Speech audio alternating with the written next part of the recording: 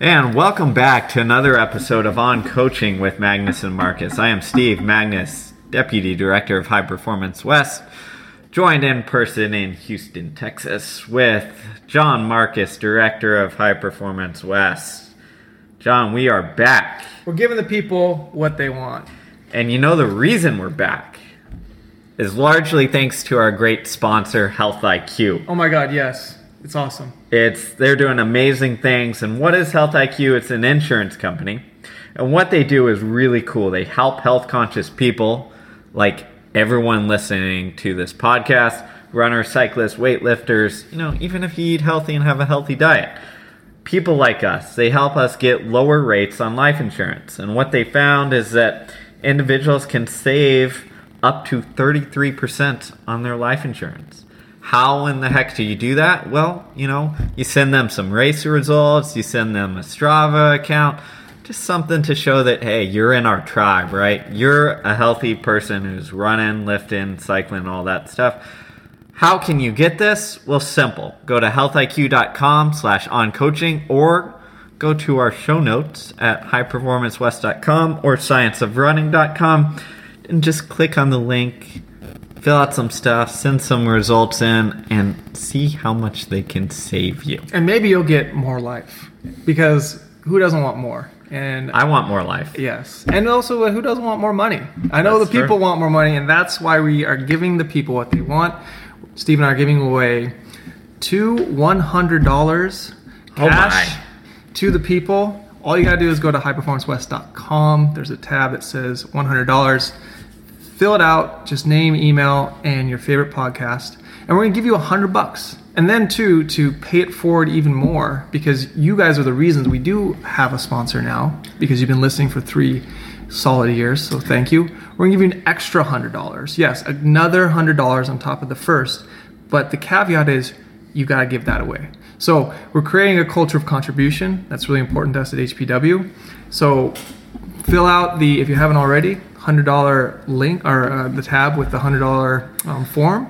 We'll pick a winner in end of May, and then we'll send you $100 and another $100, and then let us know what you do if you do win with that extra $100, because that's important. We want to call it out. We want to highlight that, and that's how we'll all get better, is through a culture of contribution. So thanks again, people.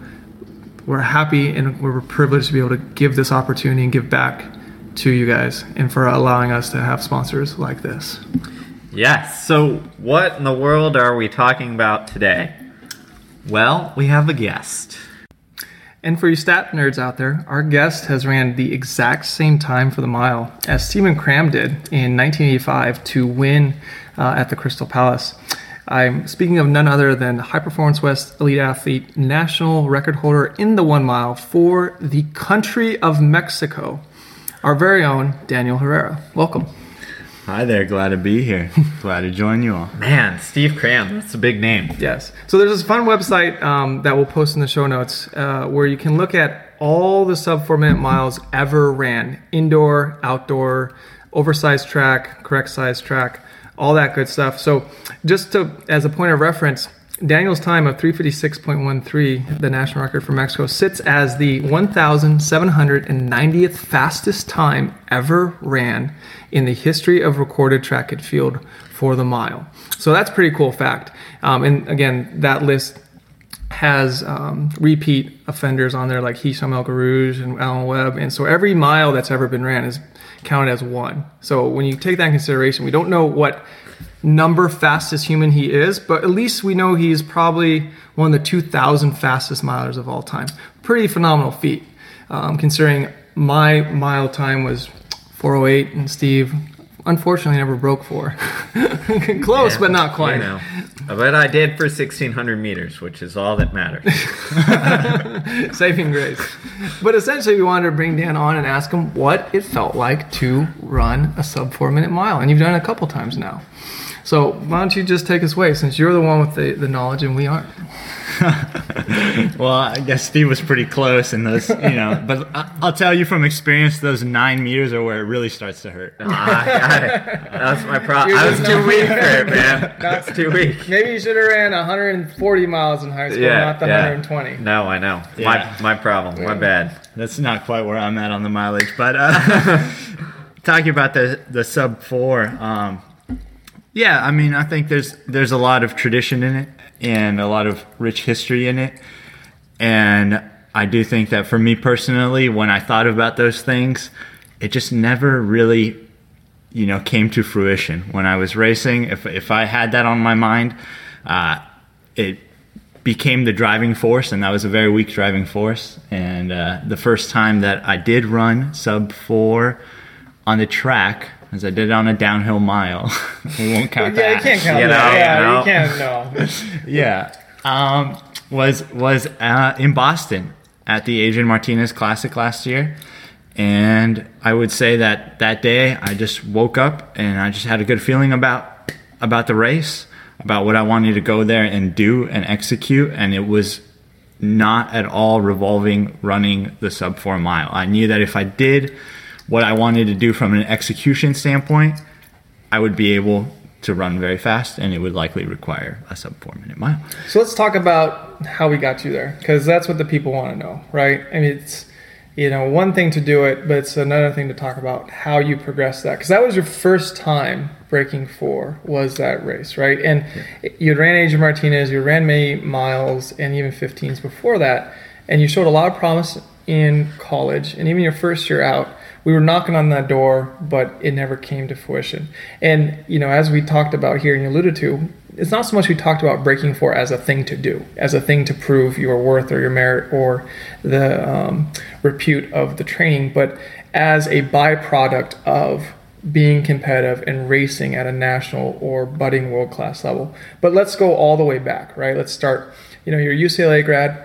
You were there for 2 years after transferring from the JUCO level, coached by Forrest Braden, who himself is no slouch of a runner, and also a phenomenal college coach, now at William & Mary.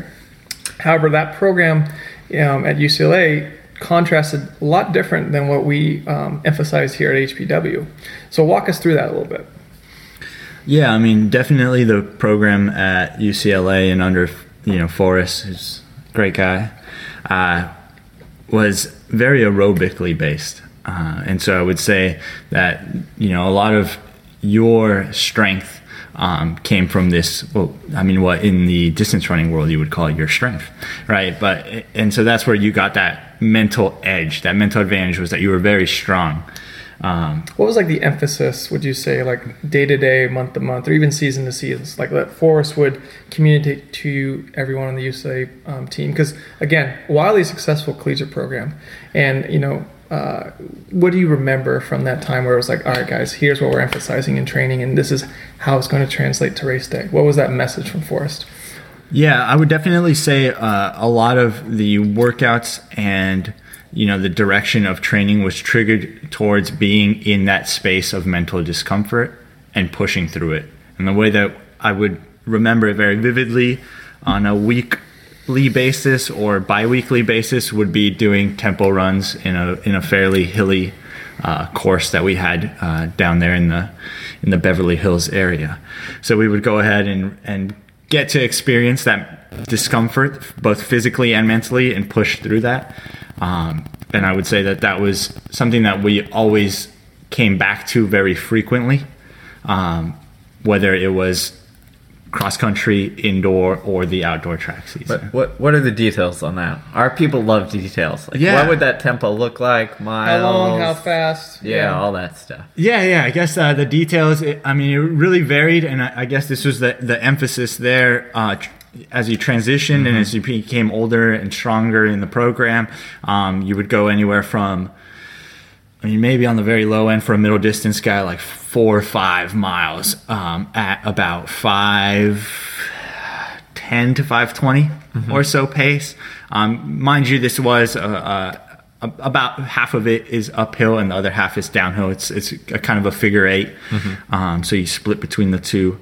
And then it would go on the very high end, probably about 8 miles at that pace, or a little bit faster. It could, depending on the day. We weren't super stringent on having to hit that exact pace. It could kind of progress after about halfway or so into the workout. Yeah, and you were able, off of that type of emphasis of training, to consistently run about 342 to 339 for 1500, right? And you as a fifth year senior and as a junior. Yeah. Yeah.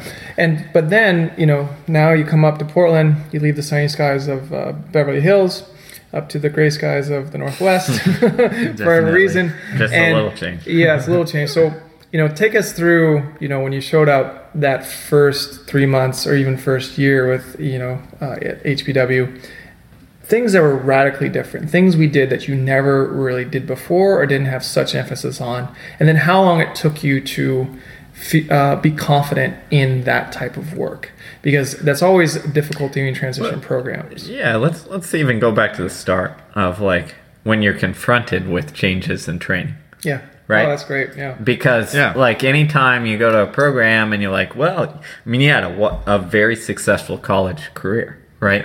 Some really good PRs.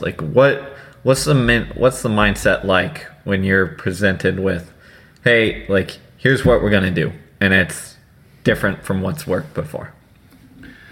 Yeah, I would say, I guess to go back and kind of reflect a bit.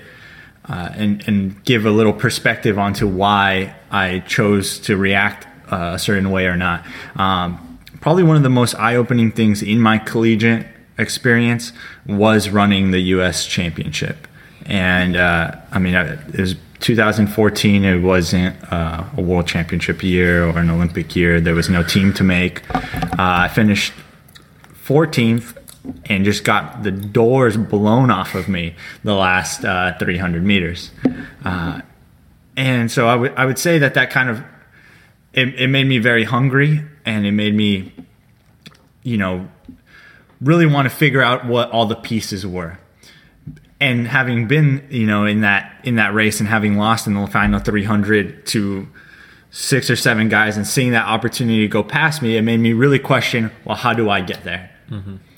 And so when I was approached with sprinting, which was I would say the biggest change is sprinting. We did not sprint before. We did not emphasize the weightlifting, which, is just again it has a lot of different reasons for it, but it is for that explosiveness, right? And that quickness in that sprint situation.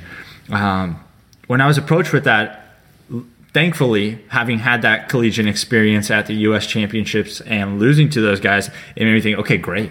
This is how I need to be able to do this. If I can't close a race, a tactical race in a low 50-second 400-meter split, I won't be able to ever make a team. I won't be able to ever do or accomplish anything. And so I think, from that first.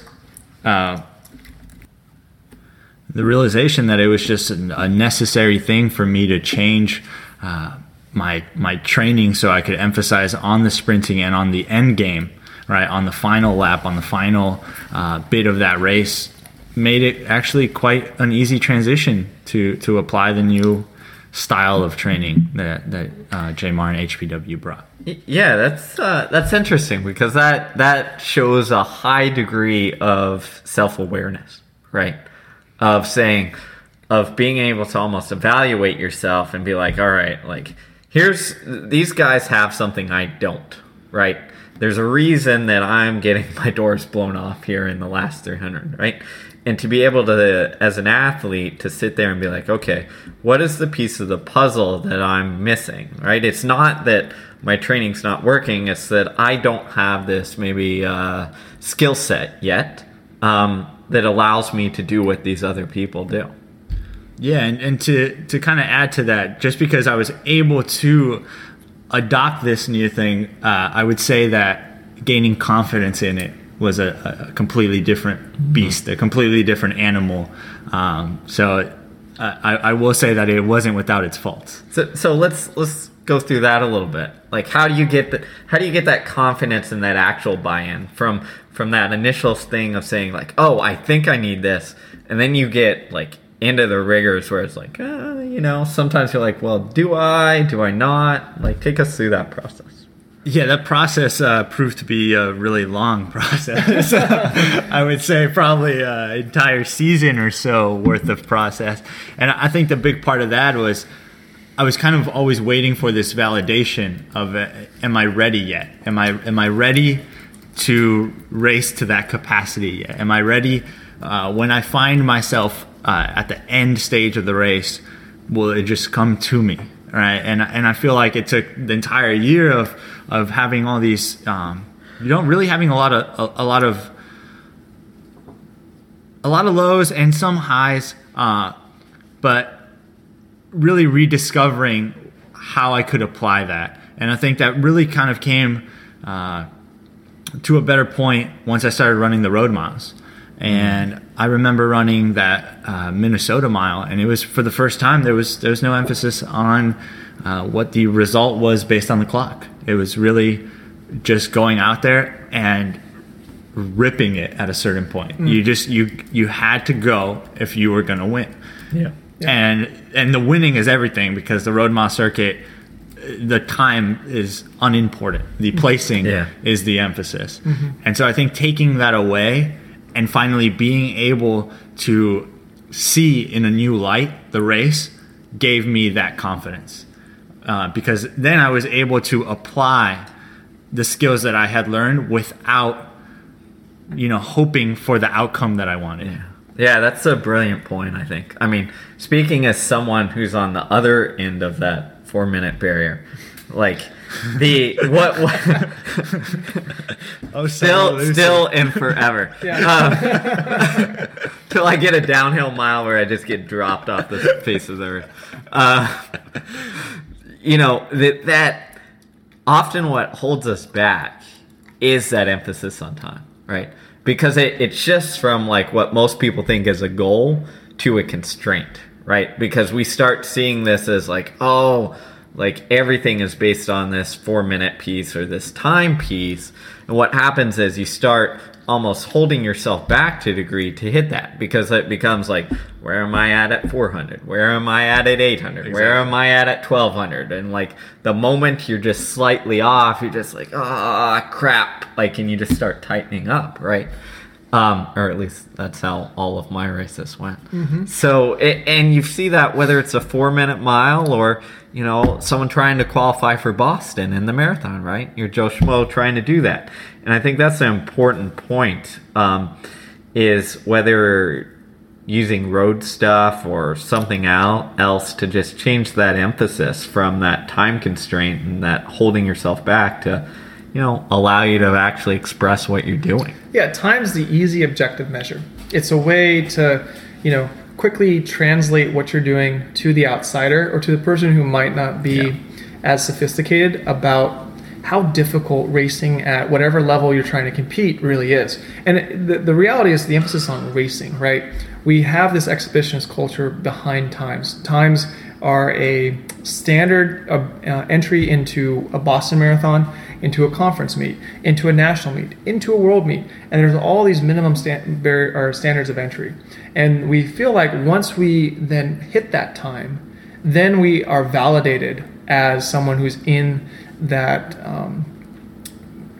level of competency and repute that we so thusly seek. And it's almost like hitting the time gives you permission, but you can't hit the time until you already have given yourself permission to go after and hit the time.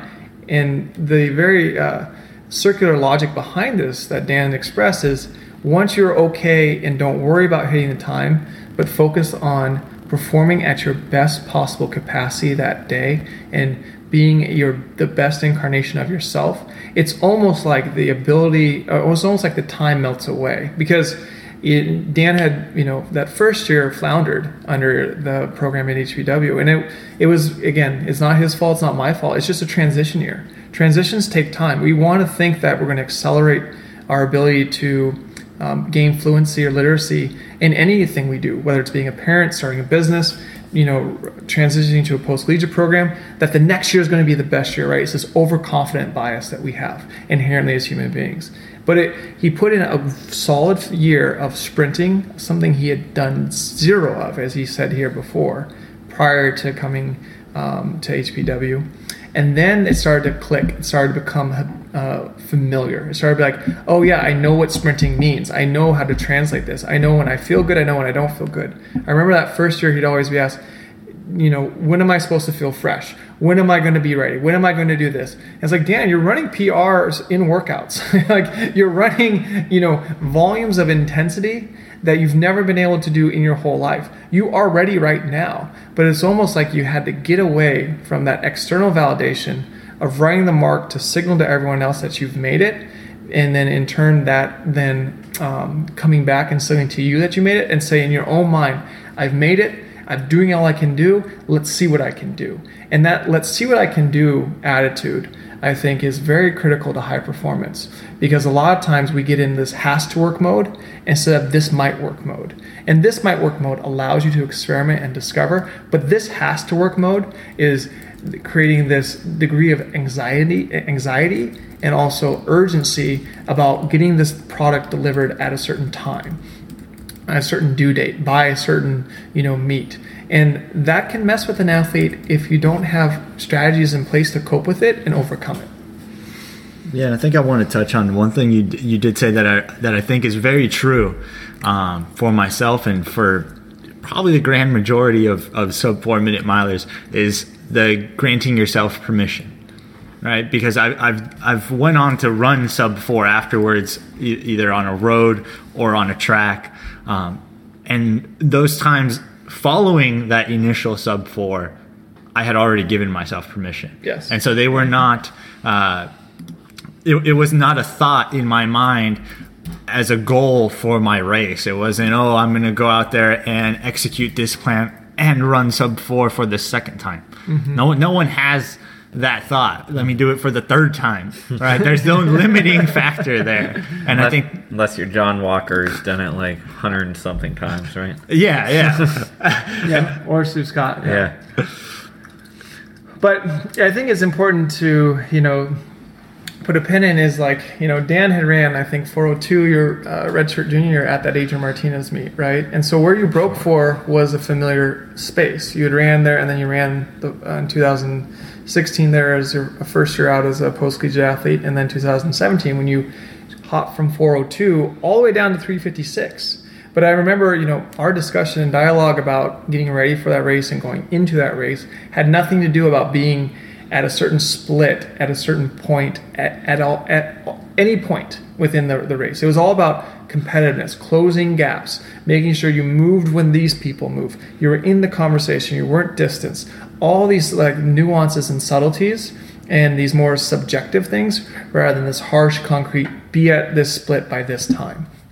And I think that's really important to put a pin in, because it's the easy initial way to get caught up in those numbers because they seem very concrete and controllable. But actually, as we were discussing here today, they can put sandbags on us, and they can put this burden on us that we have to live up to this every single day. If you run sub 4 once, well, you better do it again, otherwise it's a fluke. And some people, freak out about that. And you astutely said, hey, all the hard work paid off after 2 years. And it wasn't about the physical work translating. It was about you looking back and saying, I'm going to give my permission to myself to now go do this, to take a risk, to try to swing and hit a home run. And it ended up yielding a lot more fruit than you could have expected. Like if someone had asked you or me to predict before the race, what's he ready to run? I don't know. In terms of time, I go, he's ready to compete, because that's what we're training him for, is to compete. And a lot of times we get caught up in the translation of, if you run XYZ splits in a workout, that then means that you can run XYZ, time come race day. And it's a nice narrative. It's a nice, neat one. And it creates this expectation. But a lot of times I think it's a negative, or it's a burdensome expectation rather than an ameliorating and elevating expectation. Yeah, I think that's one of the biggest problems, especially on the high school or college level, with the invention of the internet and everybody's training is there, is to say that to run sub 15 in the 5K, I need to do ABC or XYZ. Mm-hmm. And what happens is that shifts the emphasis, right? You start putting the value on trying to prove yourself in practice, instead of trying to execute what you need to do to get better. Because sometimes they're different things, right? I can hype myself up, every once in a while for a crazy workout and knock it out of the park, right? But I can't do that repetitively over time. And that changes the emphasis where if I'm trying to prove myself versus I'm trying to get better. And I think, for me, it's understanding like, how do we get better? How do we judge that? And how do we measure that? And a lot of times to me, better is not just the time that the stopwatch records or the time that the weekly training log, the miles the weekly training log records. Yeah, let me interrupt you there. Actually, you bring up a good point there in what it means to get better, and I'll be honest and upright with this. Actually, when I ran that sub 4 mile, I could care less what the splits were during. I actually was trying to get around Chad Noel, Leo Manzano. We were in a chase pack, and I just wanted to move around on the final lap, and it was. Honestly, it could have been all thanks to Kyle Merber indirectly. I wanted to I looked up, I saw Kyle, and I was like, go get him. Go get him. And I didn't get him, but I got damn well as close as I could. And as a result of that, I ran the sub 4 mile. And it was not because I was chasing the sub 4 mile. In all honesty, I finished the race and was probably a little bit disappointed with my execution of the race, where I did not want to be in a chase pack. I wanted to be a little bit closer to the front. And so I think that there is a lot to be said of getting better not being a direct result of the time that you run. Because that was the fastest mile that I've run. But I wanted to get better, and it wasn't time related. And I think I texted you afterward and I gave you like a B-. Yeah. Because you didn't listen to the pre-race advice, which was go with the rabbit. Yeah. And then immediately after the race, the men's miles before the women's mile, we had your teammate Eleanor Fulton in the mile. What would you tell her before she started her race? I told her to just go from the first step with go with the rabbit. And she did. She went, yes. And she almost broke 4:30 for the mile and got second, because it was just following that execution. And that was my emphasis to you both in that going into that race. Go with the rabbit, go with the rabbit. I think I sent you guys a text message of basically copy and paste, go with the rabbit 30 times. So you could not, mess up what the intention was and what my pre-race counsel was.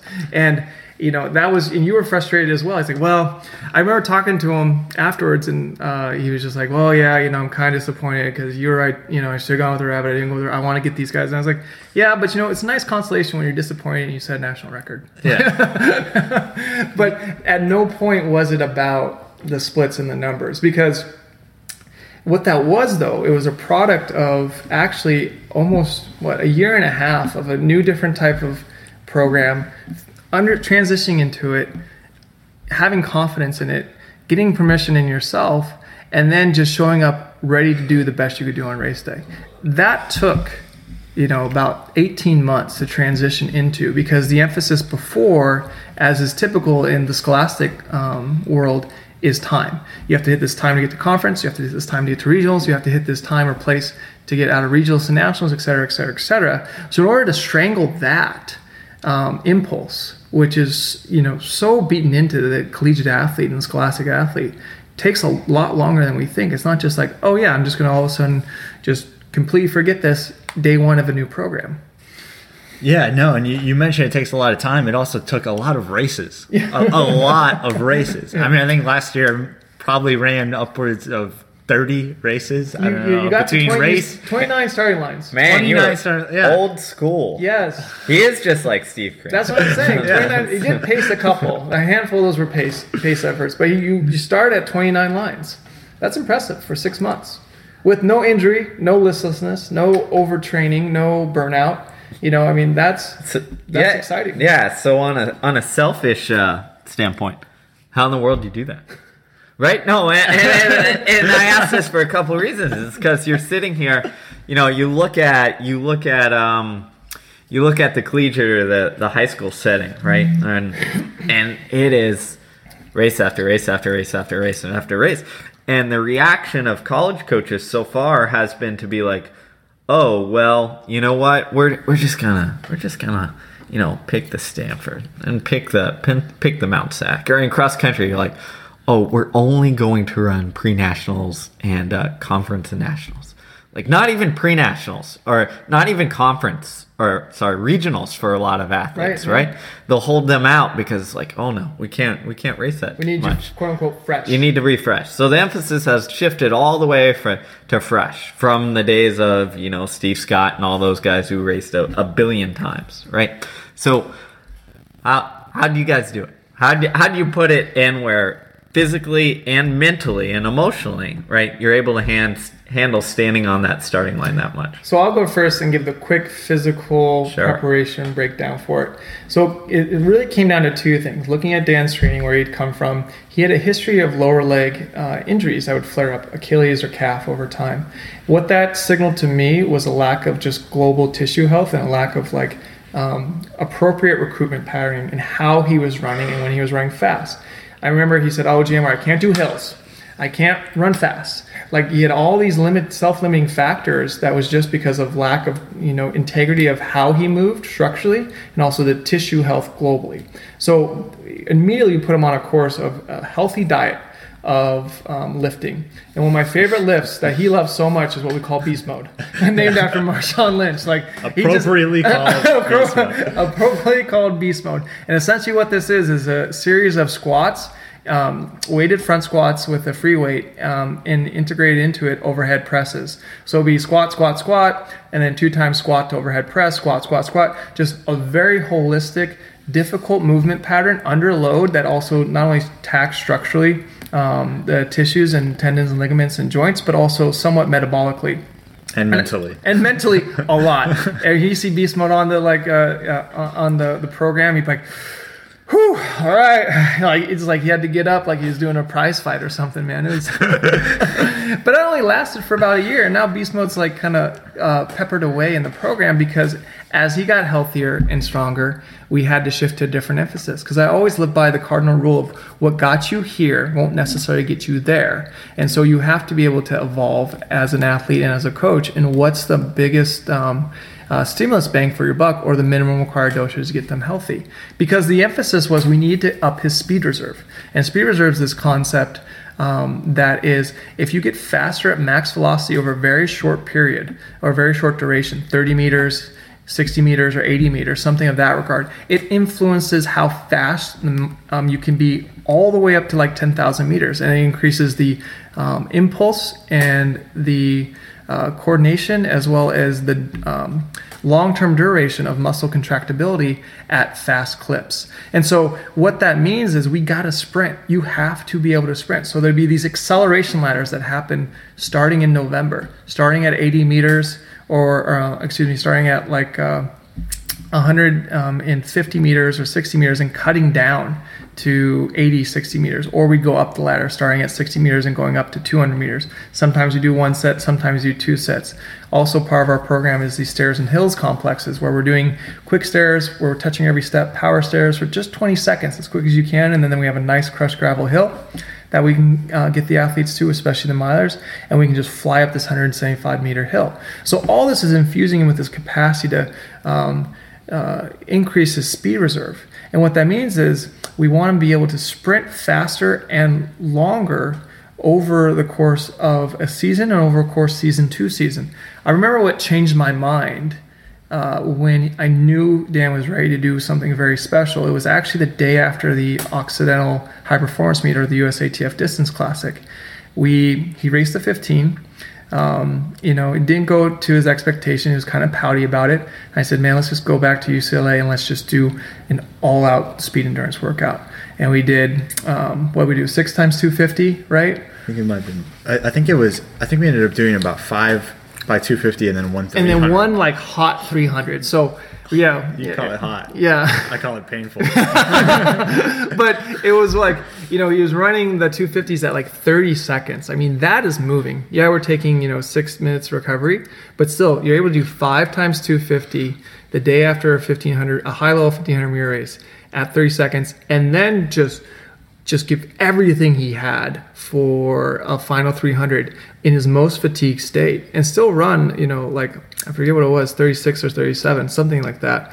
And the last 50 was difficult. You were decelerating, but you were able to stay coordinated and focused and get it done.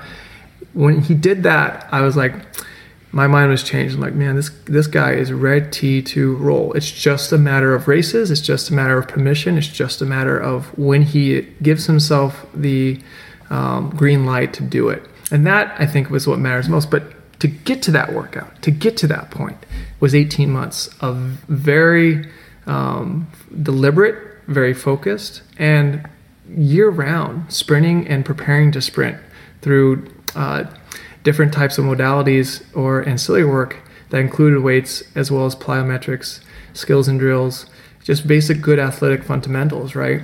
And it was just a healthy dose. It was kind of Bondarchuk method. We didn't really, at any time of the year, lessen the stimulus or taper the stimulus. We just altered it, and we altered the emphasis or we altered the duration, but it was always in there, always in there. It's kind of like your vegetables. Your vegetables are always in there every meal, at dinner and lunch, and maybe if you're really good at breakfast, but it keeps you nourished, it keeps you healthy, it keeps you going. And so to me, those are the biggest wins for Dan. And then from there, other things got better. His ability to do tempo work or broken threshold work improved. His ability to do critical speed work or specific stamina type work, 5K working down, mile pace working down, it got better. He could do it faster. He would recover quicker from set to set or rep to rep. And he also recover quicker from workout to workout and absorb the stimulus and execute it much more swiftly, much more crisply, with not as much breakdown or fatigue post-workout or need for repair post-workout. And so the confluence of those things all combined from a physical capacity standpoint that shows he was, ascending to the next level, extending to, leveling up to and elevating his competency there. That doesn't even begin to unpack the mental and emotional training that we've been through for like 2 years. So I'll let you kind of talk to that a little bit, because that's just as big and just as important, I think, as what we've done physically. Yeah, no, definitely. I think it is 100% as important as the physical, and without it, you can't fully grow, and you can't improve in the direction that you want to in athletics. And so I would say that definitely, targeting back to the original question that we had asked here about how we were able to accomplish this for 6 months and race continually, get those 29 races or paces in, and not really, quote, periodize, as we would say, just have, like you said, that healthy diet of vegetables, which included a lot of racing, was really from a mental standpoint to get over the fact that you could only do this so long, and to get over the fact that every time you had to be on.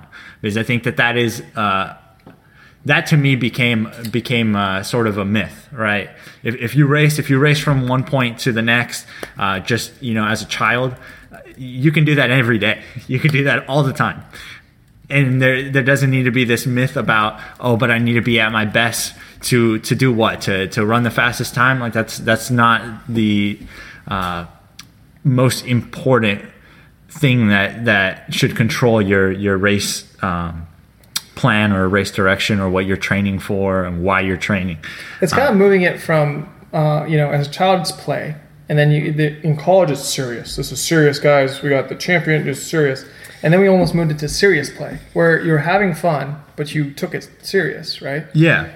I would definitely say that was the direction that it came, and that sheltered an environment of learning, right? And so I was able to approach these races by taking out this myth that I couldn't race, that I shouldn't race, in a more learning aspect, right? And I was like, okay, well, what did I learn about my execution here? What did I learn about how I want to, go about this racing style, whether it be on the road or the track? And so I think that was something that changed drastically, and has to change drastically for you to be able to drift away from that, is taking out that self-limiting barrier of, I can't do this from a mental standpoint because I will burn out, because I will fatigue, because I will. And honestly, I left those things to other people. I had other people always tell me, you're running the road mile again. Didn't you just run a road mile like 3 days ago, and now you're back at the track at Portland running an 800 and pacing a 1500?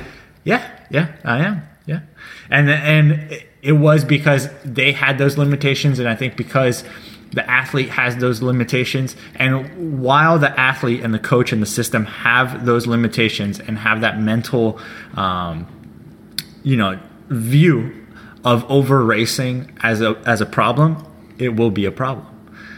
But I will say generally, if you can take that away, and ultimately is what you should do is try and take it away, and is what we're doing, you allow yourself the opportunity to grow more and to spend more time in that place of growing. Well, I think the key thing that you said there is get over the fact that every time you need to be on. Right? Because being on like signifies this huge like emotional commitment. Right? Yeah. And if you don't have to have that every time, if you know that like, hey, like whatever I am on the starting line, like I'm gonna execute, right? And whatever is there, right? Then you're getting away from that, again, that kind of emotional fatigue that I think a lot of people get in trouble with, and the fact that, hey, when I race, I need it to be perfect. And if I need it to be perfect, then I need every one of these ducks to line up in a row. And that's where people go wrong, right? It's almost like that acceptance. Whenever I've had like really good athletes, take Sarah Hall, for instance, who did some crazy stuff in terms of racing all the time. Like they were able to do that because they just kind of had the same mindset that you did. It's like, all right, it's another race and I'm going to execute this in the way that I need to execute it. And if it's there, it's there. If it's, if it's not a PR race or the best execution, like, oh, well, like on to the next one. Yeah, this idea that race day has to be magical, I think is a myth, right? You don't need to all of a sudden metamorphosize into this role or this, godlike figure who has all these amazing powers, and it's only that you have those powers on race day. You should be the same. Practice and racing, the same. The same person, you can do these things in practice, you can do these things in race day. I mean, we do workouts 2 to 3 times a week, and yet we say, oh, we can't race every week, because racing is so much more difficult than your workouts. And if that's the case, you really need to check the difficulty or perceived difficulty of your workout relative to the race you're preparing for. Well, there's also, I think it comes from a place of insecurity, because you sit there and you think like, oh, I need something magic to happen to hit whatever my expectations are. And if that's what you think you need, then maybe your expectations are too high, or like you don't have the confidence and know-how to understand that like I am able to do this. Right. And you got to own it. Like you got to be able to own your ability and own the qualities that you're training for. And whether you're in 20 mile per hour winds and 50-degree weather, or whether you're in 95-degree weather and heat and humidity, it's a matter of how are you judging the success, or judging the process, or judging what you're doing. Are you judging it in relation to the split on the watch, or are you judging it into, did I give my best effort? Did I give the maximum, or what was asked of me, or what I asked of myself today? It's that integrity issue again, right? And I think we get caught up erroneously when we think about time as a key ingredient to our integrity about, well, I'm going to run this race at this speed. And if I don't hit these splits en route to this race, if I don't run 5-minute miles for a marathon, if I don't run 6-minute mile pace for a half marathon, then all of a sudden it's like I've lost my powers and I'm not good anymore. Well, you have to look at, the broader context of what you're doing. Because if you're time trialing, do it at practice. Do it at practice and wait until the conditions are perfect, but don't show up to a race to time trial. I mean, I think in a lot of ways we cheapen the racing experience when we make time the sole emphasis of it. And it's difficult because, Steve, you slipped and said it right there too. When Sarah Hall does these crazy things and races with high frequency, or Daniel, this is crazy, it's high frequency, it's too high. No, it's just outside the current culture. And if we can do anything and go back and shift our mindset that these are, we're trained to have these physical capacities that are permanent throughout the course of a season, that we're endowed with. That's why we're training so hard. It's not like all of a sudden I wake up and I forget how to speak English. because I was speaking English every day, but now I have to go give a presentation in front of an audience and I got to speak English. And I'm being so nervous I have to speak magic English. No, I just use the same tonnage, verbiage, and semantics I've been using all along. Now all of a sudden this platform just has me communicating to a lot of people. Well, if you go back and you trace where this kind of came from, right? You look at guys in the 50s, 60s. I mean, Zatopek raced all the time, even into the Ron Clark, right? Yeah, 70s. Guys just raced, right? They raced all the time, and then you had people in the 70s with Lasse Viren and others who came about and said, "Oh, I'm only going to show up at like the Olympic Games, essentially," right. and that's all that mattered. And then that starts changing the mindset, right? And then the other thing that also occurred at the professional level is people started to race less because they were on the juice, right? I mean, it's the elephant in the room. It's the elephant in the room, right? You race less because okay, well, if I race too much, I'm going to get caught, and you tested, strategically pick races where there weren't any doping controls, right? And then you just got yourself ready for. But in those days pre that, like the expectations were, Frank Shorter, I'm going to run the Olympic 10K and then I'm going to come back and win the marathon, right? Or Zatopek, I'm going to win all three because I feel like it, But those were or even later, Bill Rogers, like running all those marathons every year, like those were kind of the norms. Like we hadn't gotten into this mindset yet, and Daniel's race kind of experience shows that it's maybe it is a norm to race all the time. Or you look at that Japanese marathoner who races all the time, and all of them are quality essentially. That's all right for him. So maybe we've just shifted this norm too far to one side and said like, oh no. To run our best, you pick 3 or 4, and that's because periodization tells us we have to peak at this time. But maybe that's just a human construct that we kind of made up.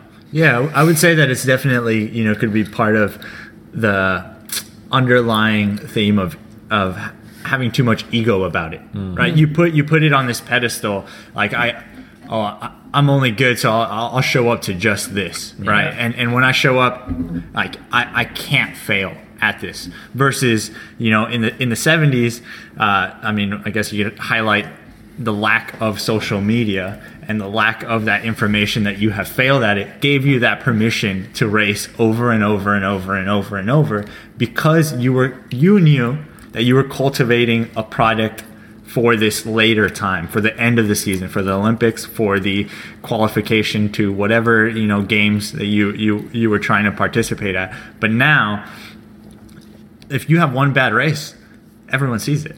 Well, Ron Clark famously set the 10K world record. I think he was the first man to break 28, right? And then 3 days later, he lost an all-comers 800. Yeah. 3 days later, after setting the world record, and it wasn't like Ron Clark's like, oh my God, I'm not good anymore. It just was like, the purpose of training is to race. That's the purpose of the busy. And if we're at a deficit if we think that the purpose of, racing is to do the most training beforehand that we possibly can and then race. And, again, there's a lot of factors that play, but more culturally, I think, especially with the miler, remember the number of races that a John Walker or, even Steve Scott ran. I mean, it's an ungodly amount of racing. Is racing and racing and racing and racing and racing and racing. But that's the fun. Yeah. Training is only a tool that we use as a sharpening stone for the races, or to once we have learnings from a race about lackings or failures or big areas of execution that need to be honed a little bit and familiarized. Yeah, we can do that in training, and we can try different things. We can fail there, but eventually you have to publish. You have to bring your product to market. You have to be able to show up and say, this is what I got. And then just continue to own that and own that and own that. And that's what I love about athletes is the more people show up and say, this is what I got, the more you actually learn if you have a growth mindset. But you're right. If you have an ego about you, where you say, I always have to be mono good. I have to be this person who runs this time. Otherwise, people will think lesser of me. Otherwise, people won't sign me or I will lose a contract. Look at the variance with people with Alan Webb. Look at the variance of even an Aspel Kiprop. These are some people who have run the most crazy, amazing, nasty times, championships, results we can remember in the mile. But they've also laid some big, fat, smelly eggs in the peak of their career. I remember Alan laid the stinkiest egg in the pre-2 mile in 2007, right? He ran 3:52 to win, a New York Diamond League or what have you. Comes back the week later, just gets rolled over in, not even the conversation that pre-2 mile. And then all of a sudden from there, on fire, right? And we forget, you can get blown out. Right, you can get blown out. The Golden State Warriors, Chicago Bulls in the mid-'90s, they got blown out here and there, but it was here and there. Well, yeah, and I think what's happened is in the modern internet world, as we've transitioned into that, there's this expectation that you're always on, right? Yeah. And it almost came about in the 90s when El Garouge was always on. There was no bad El Garouge race, right? But you go through some of these other race results of when people were human. And you see some god awful races. You do, right? Yeah. And it wasn't oh man, I just dropped a bomb. Now I'm gonna be out of this meet, or my contract's gonna be cut, or my fans aren't gonna think I was good. It was just all right, race, move on. Next one, let's go. And I think we've set ourselves up for failures for expecting that we're gonna be on all the time. Mm-hmm. And if you look at other sports, a lot of times they don't have that expectations, right? People go through slumps in baseball, right? And where the best player in baseball will go, 0 for 5 in a game, right? And go and do it 4 games in a row. Or weeks in a row. Exactly. Yeah. And you look at Kobe and LeBron, and they'll have some horrible shooting games. But in track, what we've come to is, if Alan Webb has a clunker, then it's his season's done. He goes home devastated. Yes. Devastated. And I think we're doing ourselves and our fans, everybody a disservice when we put, if they have a rough race, is this person is now a failure. Well, it's this idea of constant versus consistent. So people can look at it one or two things. Your most recent result can, be disguised as now you're constantly just that bad, or you're constantly just that good. And so I'm going to look on this piece of paper and judge you as a pundit, whether informed or uninformed pundit or misinformed pundit, as constantly that. But we know that people are consistent or inconsistent. There's variance, right? You can have someone like Leo Manzano, who throughout the course of a season, even after he won the silver medal, right, in 2012, he'd come back and he'd just be it's not going well for Leo. This season might be. And then all of a sudden, come championship time of year, Leo Manzano shows up, makes the team, and then, gets deep into the world championships. Or even like Nick Willis last year, right, at that Minnesota Mile. Yeah. Nick was coming back from an injury, and he got beat soundly by a lot of people. But who was at the starting line of the World Championships at the final? Nick Willis, because he's an old seasoned pro who I have a lot of respect for. I mean, he's mine and Steve's age, and he's still doing it at a high level. He just knows how to get ready, and he knows what he's about, and he knows how long his process takes. And he doesn't get insecure about 1 or 2 race results. Those race results that are below his level of repute and below his fans' levels of expectation, they're actually learning moments. They're actually opportunities for him to be, okay, I got to go back to training, work on this. Okay, I got to emphasize this in the next race. And that's what the pros do. So Manzano is one of my favorite examples of this, because he's the modern guy who doesn't. So I just pulled up his 2012 year, right? Second at the Olympic Games. So if you go through some of these results, you're just all right. In February, 357.9 indoor mile, 8th place, right? In July 14th, his tune-up for the Olympic Games at the Crystal Palace. He was 11th in the mile, ran 4 flat 0.7. I remember that, yeah. I remember watching that. And you're just sitting there even his 1500s, right? Oxy, 336 gets 4th. Pre-classic, 337.8. Doesn't have his place in here because it's probably mile. But you look at some of these meets and it's just man, it's not sensational. You're not ready to get second in the world and be second fastest person on the planet. But he did it, right? He didn't sit there and be oh man, I just ran 337 and I need to be in 3:29 shape to get things done. Oh, there's the results. He was 12th place at the pre-classic. Right. And yet, when the cards are thrown on the table and the race is run, walks away with the silver medal from the Olympic Games. And it's a magnitude of correctness versus frequency of correctness thing, because he, yes, you should have a target race. You should be working towards, this is really going to put all my chips and effort and energy. And for most professional competitors, it's some sort of championship, right?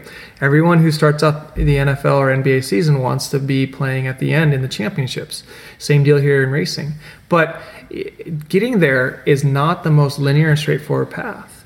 And I think that's, even Dan's development demonstrates that. Because even after he ran 3:56 in the mile, you went over to Ireland, right? Yeah. And you ran 4:04. I mean, I can't remember. Yeah, we did one race where we ran about that. It was a little windy, and then we came back. And the funny thing about it is that you have a lot of people running the same races, and you see the same guys over and over at these things. Occasionally it mixes up, but I think that leads you to a good opportunity to grow and execute your plan, because the people that you're racing are very unimportant to what you're trying to get to. And what you're trying to get to is about crafting your execution, your confidence, all your abilities, all the things that you can control. And so I think by being able to consistently race, especially on that pro circuit, even if it's the same guys, it kind of allows you to really see how you're growing, how your execution is working, and continue to refine that, right? And I think that the best people do that very well. Like you brought up Nick Willis, and at Medtronic, last year he had a very bad race there, and then I saw him again at Falmouth, and who held me off with 250 to go as I tried to get around? Nick Willis. Yeah. And so there you go. That came a week, I believe, after he had come back from the World Champs. Right. And so, here is this great example of someone, and amongst various others, who knew their destination of where they wanted to get to. They clearly established that, and like we had alluded to earlier, in not having to always be on, when they weren't on, it wasn't a failure on their part. It was an opportunity to grow and see, okay, well, I didn't come here and race up to my potential. Why? What can I work on? And then how do I come back again and see what has grown and what has changed, and continue to do that up until the point where it's your goal race of the year, or your highlight of the season. So let's use a very specific example for you last season, bouncing back. So you go to Ireland, you run Letterkenny, and I pulled up the stats here. You run 4:02 for 8th place there. A month earlier, and this is early July, a month earlier you ran 3:56. And then 5 days later, on July 12th, you go back to the Dublin Games, or Dublin Morton Games, and then you run 3:56 again for 4th place. So what happened there? Take us through being able to rebound from laying a little bit of an egg, in your opinion, not being that competitive, maybe being a little too obsessed about whatever it was. Yeah. I don't know, to then being able to run essentially your second fastest or equivalent of your national record in the mile again 5 days later. What happened? Yeah, I think at Letterkenny, and this is why the time placing was irrelevant, and so I'll speak more to the execution of it. It was quite windy at Letterkenny, so there is that aspect, but the placing on there was poor, and the execution of the race was poor. And the reason I say that was because there was sort of an expectation that I brought into that race of trying to run very well in a very paced out way, and it really took away from what I wanted to accomplish, and what I actually was hopeful to do was to execute my race plan, and then the good things would come, right? And I lost sight of that there, and you see all the fluctuation, right? And it speaks to before that confidence, and gaining that confidence in your system, in yourself, takes a long time. And it fluctuates a lot, even from, and eventually you try to mitigate those fluctuations. I think is the trajectory and the growth that most athletes have. is they try to minimize those. Yeah. And So how did you rebound from Letterkenny, the disappointing result, the disappointing execution, to then a significantly better result and better execution 5 days later? a lot of frustration, and to be really honest, I love it. Yeah. I mean, use it. Yeah, it's fuel. Yeah. If it works, it works. And I think for me, there was a lot of frustration there, in that I wasn't fully confident. I don't know that I would say in myself, but in my ability to do what I wanted to do. I guess that I would say in myself. And so we go back to that giving permission, right? I didn't give myself permission to be a driving force in that race in the late stages. At Letterkenny, sure, I was up in the front, and sure, I kept it honest. But when push came to shove and it was time to win the race, I opted not to win the race. Mm-hmm. And at the Morden Games, when push came to shove, I was like, let's go. I've 5 days ago, I experienced the other side of this. Right. We're not doing that this time. I don't care. And that's why the placing, I guess it matters more, but it doesn't, right? I could have, at the Morden Games, I would have been happy had I made the same move, or even bolder, I guess. I don't know. Hindsight's 2020, right?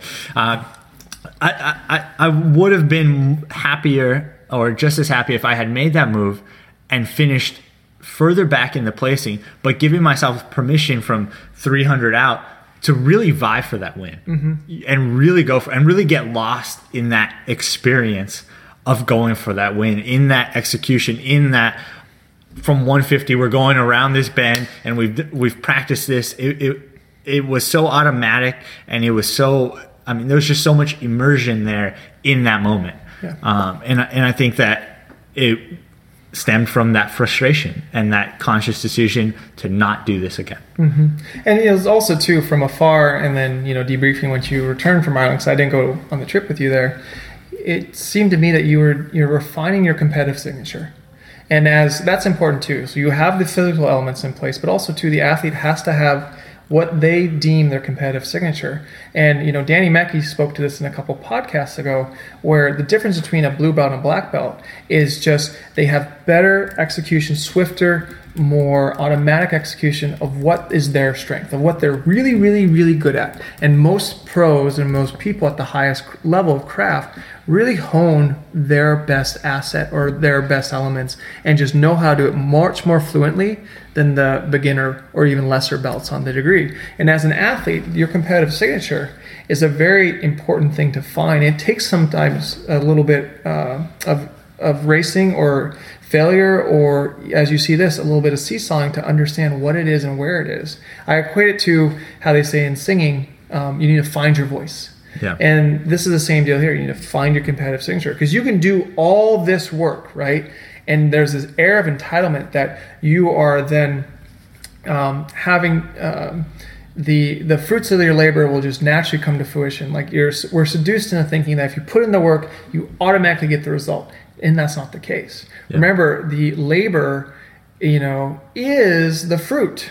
And then the results just naturally precipitate, and sometimes they don't. Sometimes the harvest yields a lot, sometimes it doesn't. It doesn't discredit the work you did up until that point. It's just a matter of were the ingredients within you and without you, beyond your control, correct on that day. Yeah, and I think it's a very interesting point you bring up there with having your own signature, right? Because you can view it from the mindset of, once I get good enough, I will create my signature. Or you can create your signature first, right? Yes. And I think that it's a really good point to bring up, because when you create your signature, again, we go back to the central idea, and it's because it is quite simple. You give yourself that permission to use your signature, right? To get after it. And if you ask anybody on the road circuit, like, I've got a signature on the road circuit, and I use it, and it's to go early. Right? We go before the comfortable moves are made. Go with the uncomfortable move. And sometimes I don't. And you're still refining it though. Yeah, and that's okay. And it's okay because that's the evolution of an athlete is you're always working on your game. Steph Curry's always working on his game. Tiger Woods, LeBron James, Serena Williams, they're always working on the game because it's the infinite game we're playing, not the finite game. The finite game is just moment to moment, race to race, what was the result. But the infinite game is to keep playing the game so that you can keep playing and keep playing and keep playing for 5 years, 10 years, etc. And that is where there's refinement and this capacity to continuing to find different ways to level up, elevate limiting factors into dominant qualities is where the difference between long, steady pros like a Nick Willis or your Mayfly pros who only last a year or two out of college and then don't get the result, don't get the opportunities anymore, and just, toil in frustration and leave the sport, in my opinion, sometimes a little too early. Well, I think that movement signature is important because like what you've just described as being an active component in a race, right? Yeah. Versus a passive component. Mm-hmm. And way too often people think like, oh, I'm just going to be this passive player until I earn my right to be there, exactly. right? Exactly. And then you're just in a waiting game because you're saying like, oh, like I'll start playing a part once I'm in position to do so, but I'm not there yet. And if you continually have that mindset, then you're never going to get there. But if you say, hey, I'm going to take an active component in this race, then like you almost kind of force your way into it, right? And you take ownership and you have autonomy to it. And you're not, leaving the race to be dictated by someone else. And I think that is one of the keys when you look at especially college athletes transitioning to the pros, right? Is the almost default setting is to be like, oh man, that's Nick Willis or Leo Manzano or whoever it is, and you default to them. And when you do that, like you've settled yourself back into this position where you're not actually taking part in the race. And you look at some of the pros today on the middle distance circuit, even on the women's side, we have this false concept that they were always good. Brenda Martinez was always good. Kate Grace was always good. Good as in national class competitor, making Olympic and world teams, vying for medals in finals. When I say good, that's what I mean here. Not the case at all. Yeah. Their first couple years out of college, they floundered. Their first couple years out of college, they bounced around without a contract, kind of lived on the cheap, tried to find out what their competitive signature was and what they brought to the table. Their marks were not impressive. Their marks were still just, competitive for a collegiate athlete, let alone a world-class athlete. They weren't even in the ballpark. But because they stayed the course, because they played the infinite game, because they tried different elements, switched coaches, switched sponsors, or whatever external assistance they need to help cultivate their internal path, they got better. And now they become these people that we laurel and we look to and say, they're some of the best middle distance talents we got in America or North America. But it wasn't always the case. And I see that a lot with athletes that I've coached in high school, college, and now even professionally. And it wasn't until recently I started to ask specifically the question, what do you need to do to give yourself permission to compete at the level you want? What is it? And it's a very clear, and when the athlete says, I don't know, he goes, well, no, you need to know because you cannot get to the competitive sphere you want until first you grant yourself the permission. I can't grant you the permission, your sponsor can't grant you the permission, this race director can't grant you, your parents, etc. You first. And when you tell me what it is that you need to do to grant yourself that permission, then we'll do it. Yeah. And then it will come about. And to speak to that, I mean, to give another example of someone on that journey that has not yet, made what people would say, super successful and having a lot of these accomplishments and accolades, such as, having been at Olympic final or anything like that. Myself personally, I would say that when you talk about, giving yourself permission to do these things and what you have to do in order to cultivate that, environment of learning and allow yourself to do that.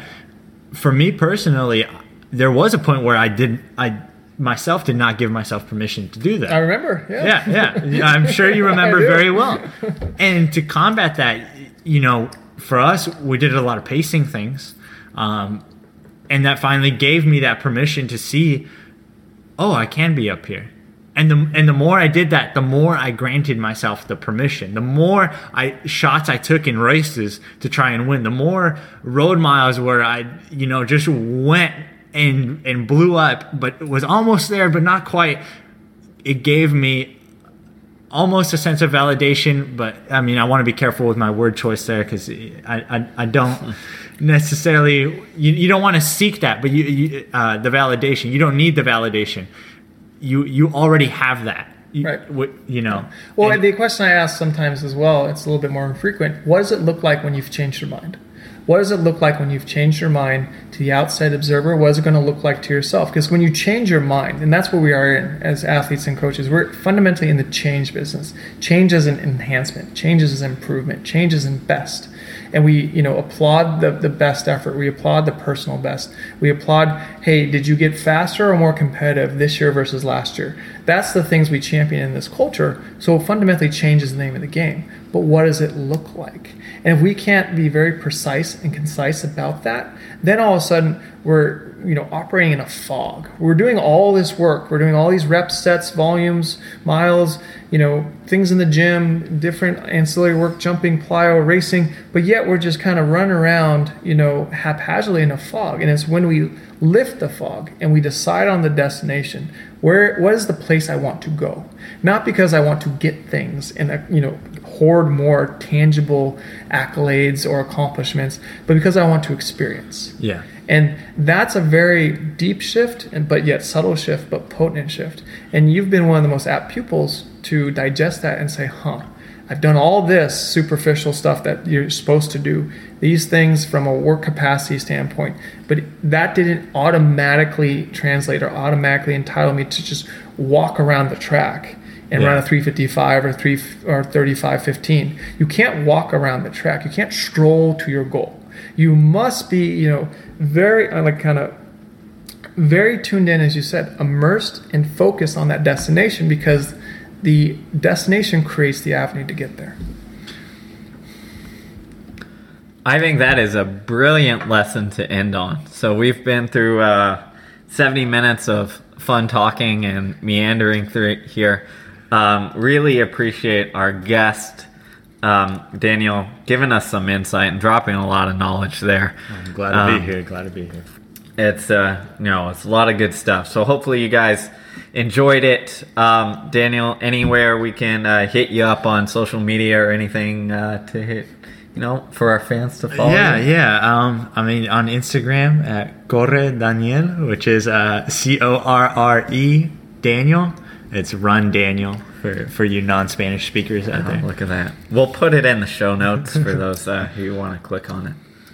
And once again, check out our sponsor, Health IQ. So in the show notes, healthiq.com/oncoaching. Go to HPW as well and look for the $100. So yeah, we'll be doing it until about mid-May. We keep extending it every podcast just because I want to give as many people an opportunity to win some cold hard cash, because who doesn't need more cold hard cash? But all of us. Yes, but the end of May, especially now, it's tax season. Hopefully you're getting a little return from the government, but if you're having to pay out of pocket, this might help ease that burden. So sign up. And then 2, think critically about what you would do with free $100 to give away. How would you impact change? How would you make a contribution in your community? It can be anything you want. It can be a donation. It doesn't have to be running or athletic related. It's just give it to someone or some outfit that could really use it and benefit from it.